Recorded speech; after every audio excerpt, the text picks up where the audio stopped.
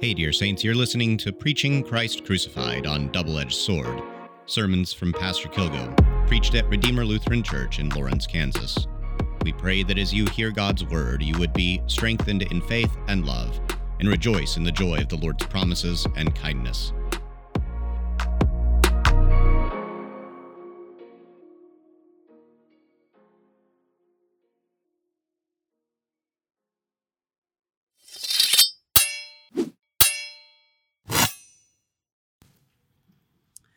In the name of Jesus, Amen. Dear saints, there is a danger which comes from coming to church, and probably not for the reasons that you might suspect. There is a danger in coming to church because in doing so, it engages you in battle. It sets you into the midst of a war. Because the chief thing that is going on in the church is the proclamation of God's word to you, to your minds, to your hearts, to your souls. And the devil hates that, and he fights against that, as does the world and as does your flesh. This is why, then, if the reason that you come to church is for any other reason than the hearing of God's word, that you will inevitably be disappointed by it. Because that is what is at the core and center of the church's life together, is why we gather, is to hear God's word and to receive God's gifts, which are founded on his word. And because there is this danger in setting ourselves in the midst of this battle, Jesus gives us this parable in order to inform us of that danger so that we know how to fight against it. And in so doing, Jesus gives to us these three fundamental realities. Now, there's much more going on in this parable than just this, but for our meditation today, this is what we're going to think about. There are three fundamental realities that Jesus is pointing out for us. First, that God's word is always under attack. Second, that God's word has enemies. And third, that God's word fights back. And so, first, God's word is always under attack. Jesus says that the devil comes in order to steal God's word for this purpose, that they would not believe and be saved. He says, a sower went out to sow his seed, and as he sowed, some fell among the path and was trampled underfoot, and the birds of the air devoured it. Now the parable of the seed is this. The seed is the word of God. The ones along the path are those who have heard. Then the devil comes and takes away the word from their hearts, so that they may not believe and be saved. So Jesus is reminding us here that every time God's word is being proclaimed, the devil comes along for the sole purpose of gobbling it up, so that you would not believe, so that you would not have faith, and you would not be brought to salvation. Every time God's word is being read, the devil comes and he wages war against that word in our hearts and minds. Every time God's word is preached, every time we open up our Bibles to read, every time we open our mouths to speak that word to others, at that moment, an assault comes upon that word and a battle ensues. And the purpose, and this is immensely important for us, the purpose of this is that we would be brought to eternal condemnation instead of eternal salvation. Remember what St. John says at the end of his gospel. These things are written. God's word is written, that you would believe, and believing have life in his name. That's why God gives you his scriptures. And the devil knows that. And so he fights against it because that is at the core. Now, the problem is we somewhat know that the devil fights against God's word, but we're not entirely clear how he does that. We might have this picture in our minds that the way in which the devil fights against God's word is by maybe getting us to burn all of our Bibles or throwing them away or making the Bible illegal to have, something like this, actually removing the Bible physically from us. But that is not chiefly, he does do those things. We've seen that in history, but this is not chiefly the manner in which the devil attacks the scriptures. The main way in which the devil attacks the scriptures, there's two, and the first is to get us to just not believe the words that are there. And this is especially as he attacks the attributes of God's word itself, and especially the attribute that this is, in fact, God's word. It is the very words coming out of his mouth, as St. Paul to St. Timothy has reminded us, that all Scripture, all of his writing is breathed out by God, that is coming out of his very mouth, and is profitable then for teaching, for reproof, for rebuke, and for training in righteousness, that the man of God may be equipped for every good work. This is what it is. And so the devil will come and he will attack that reality of what God's word is and get us, even though we might hear those words, even though we might know those words, that we wouldn't believe them. That there is this thing that is a little bit odd for us to hear because we don't think in these terms, that the devil actually does not care all that much if you read your Bible. The devil does not really care all that much if you hear God's word, as long as you don't believe the words.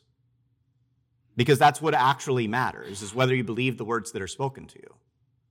And so there are, for example, countless people walking around on this earth who know the Scriptures. There are people who teach in schools of theology across the country who know the Scriptures better than I do, but they don't believe any of it. And so it doesn't profit them anything. The devil has stolen the seed from their hearts and minds. The second way that he does this is that he recruits our own sinful flesh and the world around us to drive us away from God's word through the dual temptations of trouble and pleasure. And these are going to be the two things that Jesus is going to bring up. Now, as an example of this, we can play this little thought experiment of how the devil is so good at driving us from God's word and not considering as being the most important, the most valuable thing that the Lord has given to us. If we were to set up a booth in the back of the church, and when you came in, you had an option. You can come in and you can hear God's word, or we will hand you $1,000 and you can leave. What do you do? Now, we know what the right answer is. But the fact that it is even a question in our minds for a moment shows us how the devil is at work in this. And especially as we start increasing the value. Well, maybe $1,000 isn't enough, but what if we increase it? What if we did $10,000? What if we did $1 million? You could come and hear God's word, or you could take $1 million and leave. All of us have a price, if we are honest. And we need to see that. We need to actually be introspective on that to realize that we have that price, that the devil has gotten his way into our minds and our hearts in this way so that we can fight against him. And this brings us then to the second point, that God's word has enemies. And those enemies come both from outside and from within. So there's this question that comes up periodically. We know this beautiful gospel. We know the word of the Lord and how wonderful of a thing it is. We know the Lord's kindness and his forgiveness and his mercy. And we ask, why doesn't everybody who hears this come to church? Why doesn't everybody who hears this stay in church? Why do some people just not come? Why do some people leave? Why do some people come for a while and then leave later on? And Jesus' answer for this is in the parable, that God's word has enemies that are fighting against this, not just even at the beginning when the Lord is bringing us to faith, but all throughout our lives. The reason, according to Jesus, that the church is not constantly just overflowing, why we don't have a line going out the door, is not because the church isn't entertaining enough. It's not because the church teaches or doesn't teach certain things. It's not because the church is too old-fashioned. The reason, according to Jesus, is because God's word has enemies and the church is concerned with speaking God's word. And the enemies are particularly that of the devil, which we've heard, but also of the world and of our own flesh. These are in the parable the birds and the rocks and the weeds. And we have to remember that it is the Lord's word and the Lord's word alone that creates and sustains faith. It's the Lord's word alone that is the foundation even for the sacraments. So that if we lose the Lord's word, not only do we lose the preaching and the hearing of this, but we lose baptism, and we lose the absolution, and we lose the Lord's Supper. Everything is lost with it. And the devil knows that. And so he knows that if he attacks God's word, he attacks faith, and he attacks hope, and he attacks love, and he attacks all of these Christian virtues. And so we have to remember at the outset that when the devil comes to attack, he brings with him these other things to attack with him. Some fell among the rock, and as it grew up, it withered away because it had no moisture. And some fell among thorns, and thorns grew up with it and choked it. And the ones on the rock are those who, when they have heard the word, receive it with joy, but they have no root. They believe for a while, and in time of testing, they fall away. As for what fell among the thorns, they are those who hear, but as they go on their way, they are choked by the cares and riches and pleasures of life, and their fruit does not mature. And Jesus is reminding us here and warning us here that even if we have made our way into the church, when God's word has been planted into our hearts and mind and has begun its good work in us, that the devil does not stop when that happens. That he redoubles his efforts and he recruits others to fight along with him. Now, if you've not read this, I would highly encourage you to read this. C.S. Lewis, who you probably know of, wrote a wonderful book called Screwtape Letters, in which you have a series of fictional letters written from an experienced demon named Screwtape to his nephew, Wormwood, who has gotten his first person to tempt. He's right out of demon school. And in there, right at the beginning, he chastises Wormwood for allowing his patient, as he is called, to make his way into the church. But then he says this, all is not lost, for many have been recovered after a brief sojourn in the enemy's camp. And then he lays out the manner in which to attack. That is, let him go in the church, but distract him from what's being said. Distract him from the preaching. Distract him from the words. Distract him from the sacrament. Make him focus on all the people sitting around him. The person who maybe has a squeaky shoe as they're walking by, or they're constantly shifting in the pew and so it's creaking, or the ceiling's creaking with the wind. Any of these sorts of things. Anything that the devil can distract us from God's word with. And he does that really, really well, if we're being honest about that. We see this constantly throughout the church. We'll be in the middle of the service. I have this happen to me too. We're in the middle of the service, and then all of a sudden something's gone by, and we can't remember what just happened. And this is the devil coming in and tempting us to not hear and not listen to what's going on in the church. And Jesus outlines then the two main ways in which the devil tempts us away from these things, through trouble and pleasure. And so first comes the rocks, suffering and oppression. We might have here the example in our minds. I think this is helpful. Grass, you have to imagine that there's actually grass outside under the snow right now. But you have grass outside, and it's sitting there, and it's being hit by the scorching sun. And if the roots of the grass are not deep enough, then it's going to die. And this is the picture that Jesus is painting for us here. We would be tempted to look at sun-scorched grass and blame the sun for that, when in reality, the actual issue is the roots aren't deep enough to allow it to withstand that heat. Grass that has deep roots, or plants that have deep root, can withstand heat for a while. They can withstand that trial for a while. And so Jesus is reminding us that we need to have deep roots in the faith. We consider Psalm 1 is really quite wonderful on this. Blessed is the man who delights in the law of the Lord, and on his law he meditates day and night. He is like a tree that is planted by streams of living water. And so Jesus describes the blessed one. And the way that we get deep roots, the way we are firmly planted by the streams of living water, so that we can fight against the devil's temptation of suffering, is to remember that every Christian is a theologian. Every one of you is a theologian, whether you think you are or not. The only difference really in this way between you and I is that I make my living from the gospel. I make my living as a theologian. But you, dear saints, are also theologians because you are the baptized. And so, we are to sit at the Lord's feet, constantly learning from him. And this is how we get deep roots. We dig into the scriptures. We come to church and we hear the Lord's word proclaimed and preached. We come to Bible study and we learn it with the rest of the Lord's saints. We read it and meditate on it daily, and we teach it to our families. Now, this looks differently depending on our vocations. If you're retired, for example, you've got enough time where you don't really have a whole lot of other stuff to do maybe, and so you can sit down and read through the Bible in a week. For others, it's maybe just getting through a chapter a day or something like that. But all of it's good.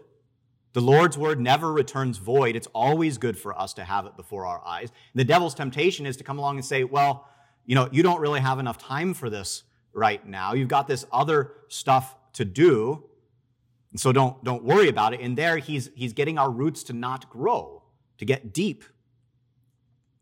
But with deep roots in the Lord's word, when the devil brings about suffering for us, what is really quite wonderful is instead of it destroying us, it actually strengthens us. Because the devil brings about suffering and temptation in order to destroy our faith, but the Lord brings about suffering and temptation, or trial, we should say, in order to strengthen our faith, as gold refined in a fire, as St. Paul says. And so instead of the sun being bad for us, it strengthens us, like the plant with deep roots. The sun is good for the plant. But suffering, unfortunately, is not the only trick that the devil has to play against us.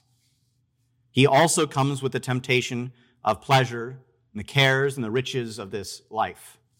And this becomes a quite infuriating sort of thing, because the devil comes with these competing attacks of both pain and pleasure, with both the things we don't want and the things that we do want.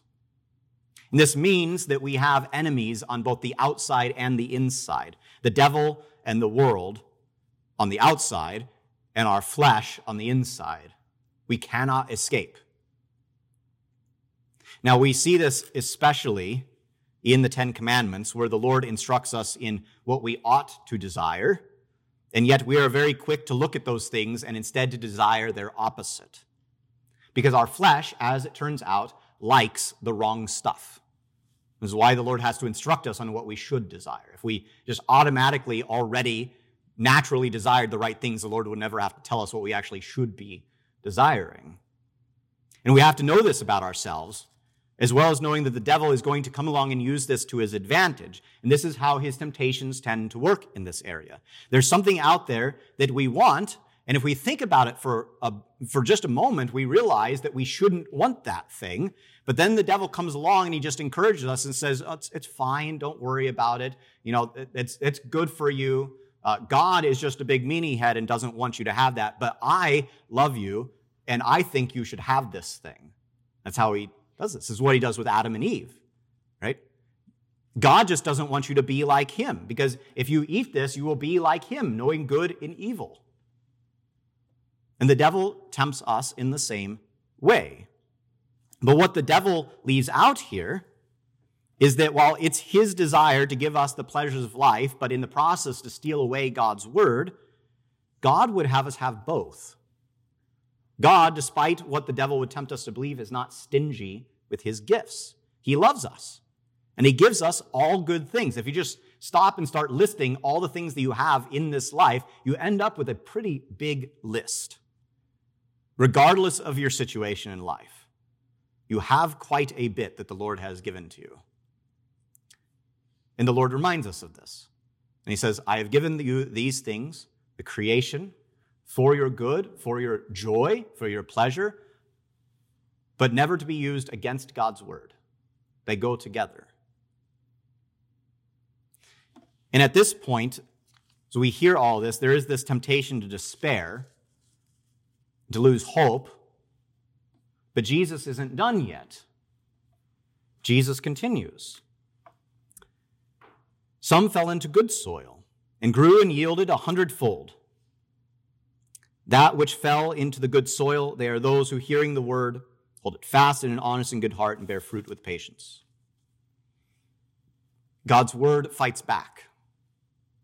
And there is a progression of all this. God's word is planted, and then it fights to get its roots deep down, and then it fights to grow past the weeds, and then finally, the end, with patience, it bears good fruit.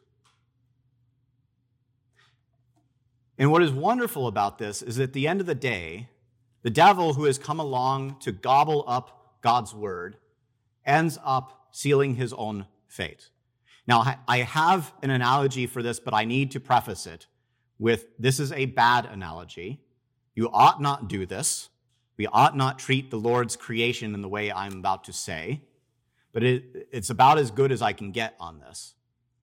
That there's a myth, I still don't know if this is true or not, but there is a myth at least that if you go and you find seagulls and you feed a seagull Alka-Seltzer and then it goes and it drinks water, seagulls can't burp, and so they'll explode. I don't know if that's true, but it's the best analogy I've got on this. This is what happens with the devil. He eats God's word, he consumes the seed, but the seed is his downfall because Jesus is the word made flesh. The devil comes and he tries to consume Jesus, and he gets a mouthful of his heel, and his head is crushed, as the Lord has promised. And this is wonderful for us because then the Lord continues to give us this devil-defeating, death-defeating, sin-defeating, world-overcoming word constantly throughout our lives. He gives it to us in his body and his blood at the altar. He gives it to us in our baptism. He gives it to us in the absolution. All of these things. The devil comes to assault our faith through persecution and trial and suffering, and he ends up destroying his own work. Because through suffering, the Lord brings his Christians to a greater and greater faith. The devil comes to tempt us to sin, to chase after our sinful pleasures, and this reminds us that we cannot save ourselves, and it points us back to Christ who has. And so our great hope and our great joy is in the Lord Jesus, whose mercy to us in all of this knows no bounds. And so the Lord's word comes to you, and the Lord Jesus plants his word into your ear and into your heart and into your mind, and through that word he overcomes the devil, and he overcomes the world, and he overcomes your sinful flesh, desiring all the wrong things, and he forgives you all of your sin. And he opens in this the way to everlasting life. He plants into you his victory, which cannot fail, which will not return to him void. And so it may look like the word of God is weak, just thrown and scattered and all over the place, but Jesus tells us this isn't true. This word bears fruit. First, your faith, which overcomes the world and overcomes the devil, and finally brings you into eternal life with him on the last day. In Jesus' name, amen. The peace of God, which surpasses all understanding, guard your hearts and your minds through Jesus Christ our Lord. Amen.